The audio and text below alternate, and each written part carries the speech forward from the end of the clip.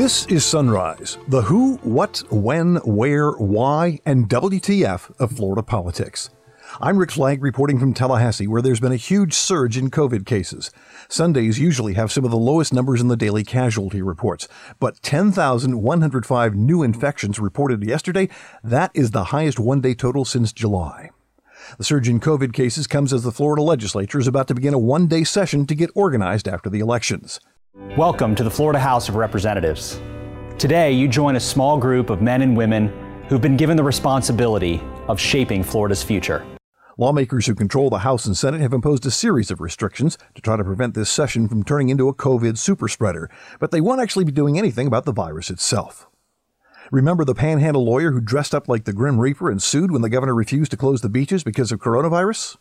These people who are running our state and our public health are so either stupid or corrupt or both that they have to be told what to do. And I couldn't think of anything more direct than this outfit. But the First District Court of Appeal is not amused. A three-judge panel says Dan Uhlfelder's lawsuit was frivolous and it's threatening him with sanctions. The task forces created to review the state's plan to build 330 miles of new toll roads have issued their final reports. We have to live in a state and have to plan in a state for the future. We cannot continue just to remediate. We have to anticipate the future needs of this state. The task forces that examined those plans did not conclude that any of the new roads are actually needed. However, the skids have been greased. We'll also have your daily calendar of political events and check in with two Florida men. One is a peeper, the other walked out of a police station in broad daylight, still wearing handcuffs. And now the top stories on Sunrise for Monday, November 16th. This is the International Day for Tolerance, raising awareness and encourage mutual understanding among different cultures and peoples. The UN started this back in the 60s. It hasn't aged very well. This is also National Button Day and National Fast Food Day. The Florida Department of Health reported 10,105 new coronavirus cases Sunday. That's the largest number of new cases in one day since late July. 885,201 people have now been infected statewide. Florida ranks third in the nation for total COVID cases, behind Texas and California, which are both over 1 million. There were also 30 newly reported fatalities in Florida on Sunday. That increases the official death toll to 17,734. Despite the surge in cases, the governor's office is still reluctant to share the weekly White House Coronavirus Task Force reports. Several other states who have governors who believe in the concept of transparency post their reports online as soon as they get them. Florida does not. And good luck getting a copy without suing or filing a public records request. The death toll for people in nursing homes and long-term care continues to rise. The number of residents and staff members killed by COVID-19 since the start of the pandemic topped 7,000 on Sunday, a grim reminder of the toll that COVID-19 has taken on seniors and people with underlying health conditions. About 40% of the COVID-19 fatalities in Florida have been linked to long-term care. The state legislature convenes tomorrow for the first time in 8 months to swear in newly elected lawmakers. There are strict regulations in place to try to protect them from being infected with coronavirus, the sort of regulations the governor refuses to enact to protect the rest of us. Molecular testing for COVID-19 is available at the Capitol at no cost to lawmakers. They're also requiring tests for all reporters who plan to enter the building. We'll be lining up outside the Capitol building tonight to get checked. Members will have to undergo a temperature screening prior to entering the chambers. They'll be offered a cloth mask, a face shield, or an N95 mask. And they're also being advised that Leon County is still under an emergency order that requires the use of facial coverings in business establishments. The House has also commandeered space in the old Capitol building for lawmakers who prefer to be more socially distanced than they can be in the existing House chamber. But don't expect lawmakers to actually do anything about the human or economic carnage of the COVID crisis during this session. The pandemic may be dominating every other aspect of our lives, but it's simply not on the legislative agenda. The one-day legislative session that begins and ends tomorrow is required by the state constitution for the exclusive purpose of organization and election of officers. It'll only last for about 2 hours. Incoming House Speaker Chris Sprowls of Tampa has already posted this message to welcome the newbie lawmakers. Welcome to the Florida House of Representatives. Today, you join a small group of men and women who've been given the responsibility of shaping Florida's future.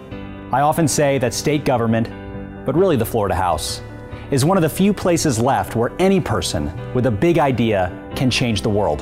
The next few weeks and months are going to be a whirlwind of activity. We have organization session in November, legislator university in December, and committee weeks in January and February, all leading up to the start of session on March 2nd. Over the next several days, you will be receiving a steady stream of communication from the House via text, email, and video.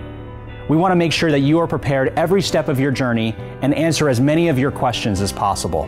We have a lot of work to do, and I can't wait to see the amazing things that you'll accomplish as part of this institution. It's time to get started. I'll see you very soon, and welcome again to your house. Now, there have been times in the past where the scope of the organizational session was expanded to deal with an emergency, and you might think the COVID crisis would qualify. But GOP leaders in the House and Senate have spent months trying to avoid the issue because they didn't want to give Democrats a platform to attack them and the governor during the campaign. Now that the election is done, they figure it's safe to begin to deal with it, but not right away. It won't be discussed formally until committee hearings begin in January. There has been talk of a special session in January, but it's not for COVID. The governor wants to crack down on violent protests. Unfortunately, his proposal is so vague it could be used in just about any situation to arrest marchers and put their leaders in jail without bail for minor offenses. And people who run their cars through protesters in the street, well, they'd be able to escape any punishment by simply claiming they felt threatened by the demonstrators. It's like stand your ground on steroids. And if you don't have your gun, feel free to use your car. After spending the last year holding a never-ending series of meetings, public and Zoom hearings, the groups that were set up to examine 3 controversial toll road projects in Florida have issued their final reports to the governor. Now let's see if anyone bothers to read them. Last year, the legislature approved a plan to build 330 miles worth of toll roads through some of the last remaining areas of Florida wilderness. Those roads were not proposed by any local governments. They were not included in the Florida DOT 5-year plan. It was, however, the pet project of the Senate President, Bill Galvano, so they pretty much threw the entire planning process out the window. Well, we have in this state 900 people moving here every day. We had, 175 million people visit here last year. The days of relying on a 5-year plan are just, they're not realistic in a modern Florida. Florida, that's the 14th largest economy on the planet.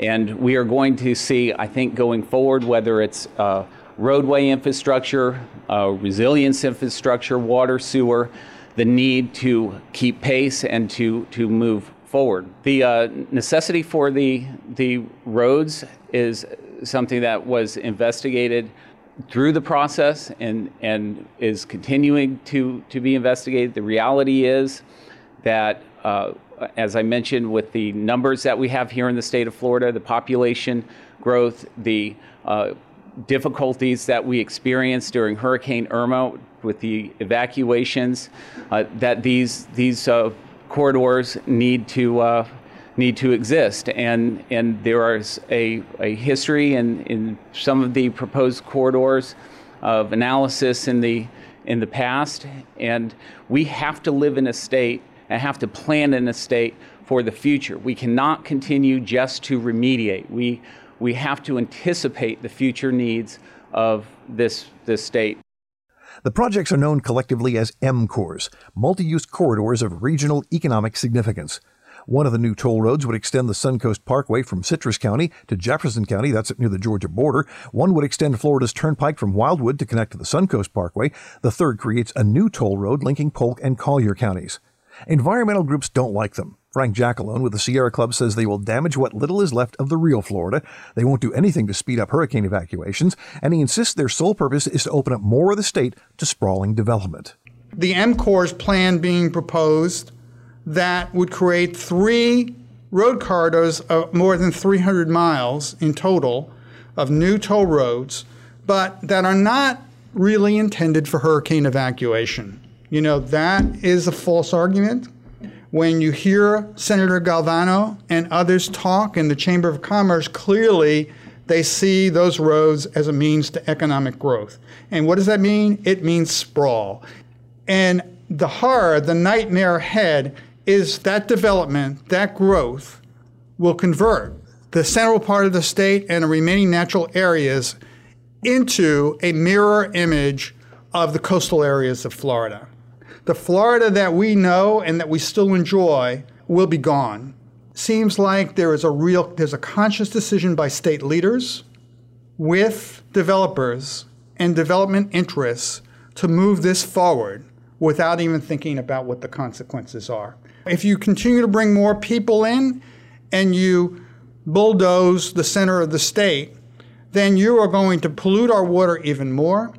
and you're going to be bringing more and more emissions into the state that will fuel climate change. All of these things are connected. When lawmakers approved these new toll roads, they ordered the Department of Transportation to hold a series of hearings to gather public comment, because there's nothing that says Tallahassee more than voting to spend the money before they know it's even justified. 3 separate task forces examined the 3 projects, and they did not conclude there is a specific need for any of them.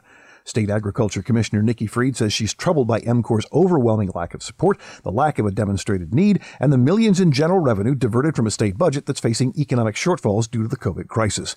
She also claims they have the potential to destroy millions of acres of farmland, forest, and wetlands. But don't expect any of this to make a difference. Lawmakers may review MCOR's reports when they hold committee meetings in January, but they don't have to. And if they do nothing, the roads become a reality. The Florida legislature has shown us over the years they are very good at doing nothing, especially when it's in their own financial interest. Not to mention the interests of the developers, the road builders, and the Chamber of Commerce types who have lots of friends in the legislature and have been driving this project. Next up on Sunrise, a state appeals court threatens sanctions against the Grim Reaper. But first, a word from our sponsors. You're listening to the Sunrise Podcast from Florida Politics, and we are much obliged. PredictIt is like the stock market for all things politics. Instead of trading stock in companies, you're investing money into your opinions on everything from election results to how many times President Trump will tweet this week. It's easy and only costs a few bucks to get started. Our podcast listeners can get a special introductory offer by visiting predictit.org/promo/FLAPOL. Try it today. Welcome back to Sunrise. Remember the Florida man who began dressing up as the Grim Reaper to protest the governor's refusal to close beaches at the start of the pandemic? Well, he's now facing sanctions from a state appeals court. Dan Ufelder of Walton County says he adopted the Grim Reaper costume to try to make a point about the Ron DeSantis administration. I've been working on trying to get this derelict governor who's in there, I don't know where he is, but to do his job. I started a campaign to close the beaches in a kind of a paint suit, and as a kind of and that seemed to be effective for a short period of time. I've sued the governor, and after he reopened everything, and I said, these people who are running our state and our public health are so either stupid or corrupt or both that they need to be, I don't know, they have to be told what to do. And I couldn't think of anything more direct than this outfit, and it's taken off from there. It's a full-time job at this point. Ufelder's lawsuit was rejected by a circuit judge in Tallahassee back in April, but the judge thanked him for filing the lawsuit and encouraged him to pursue an appeal. So Ufelder went to the first DCA. On Friday, a 3-judge panel not only rejected his lawsuit, but threatened to impose sanctions on the attorney for filing what they called a frivolous appeal. Ufelder's been ordered to file a new brief with the court explaining why he should not be facing sanctions, including attorney fees and court costs.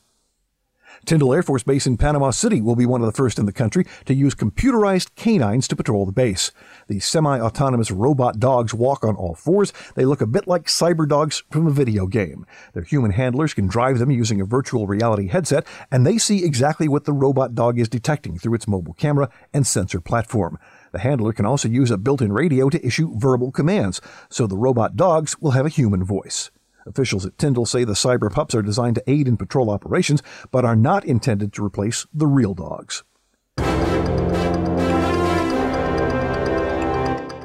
Your calendar of events begins at 9 when the Revenue Estimating Conference meets to discuss issues related to unclaimed property. The trustees of Seminole State College meet at 2.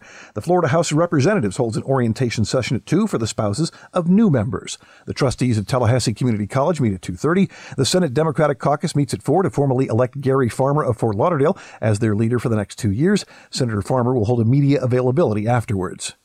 The House Democratic Caucus meets at 6:30. They'll formally elect Bobby DuBose of Fort Lauderdale and Evan Jenny of Dania Beach as co-leaders for the next 2 years.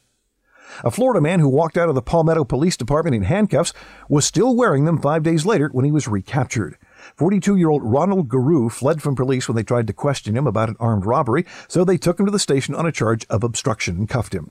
While police were trying to ID him, Guru was able to twist his body enough to get his hands in front of him, cuffs and all. Then he walked out of the interview room, made his way through the police station lobby, and out the front door without being spotted. They found him 5 days later at a homeless camp. He had managed to cut the chain between the cuffs, but they were still on his wrists. And finally today, a Florida man with a history of voyeurism is accused of videoing a man in a public restroom. Police were called to a Lowe's hardware store in Lady Lake after a man spotted a glare from the adjoining stall while he was whizzing. When he looked down, it was the lens of a cell phone. 63-year-old Ronald Bunt, who lives in the Villages, told deputies he had been adjusting his hammer toe and his cell phone just happened to be in the other hand. He's charged with voyeurism, and it's not the first time. Bunt had previously been convicted of peeping into the window of a man's apartment in Virginia. He was also in the news back in 2016 when he was first in line for a book signing at Barnes & Noble's for Toni Tennille of Captain and Tennille fame. He even took the songstress a bouquet of flowers, and his picture was published in the Village's newspaper. That's it for today's episode of Sunrise. I'm Rick Flagg in Tallahassee, inviting you to join us again tomorrow as we continue to plumb the depths of Florida politics.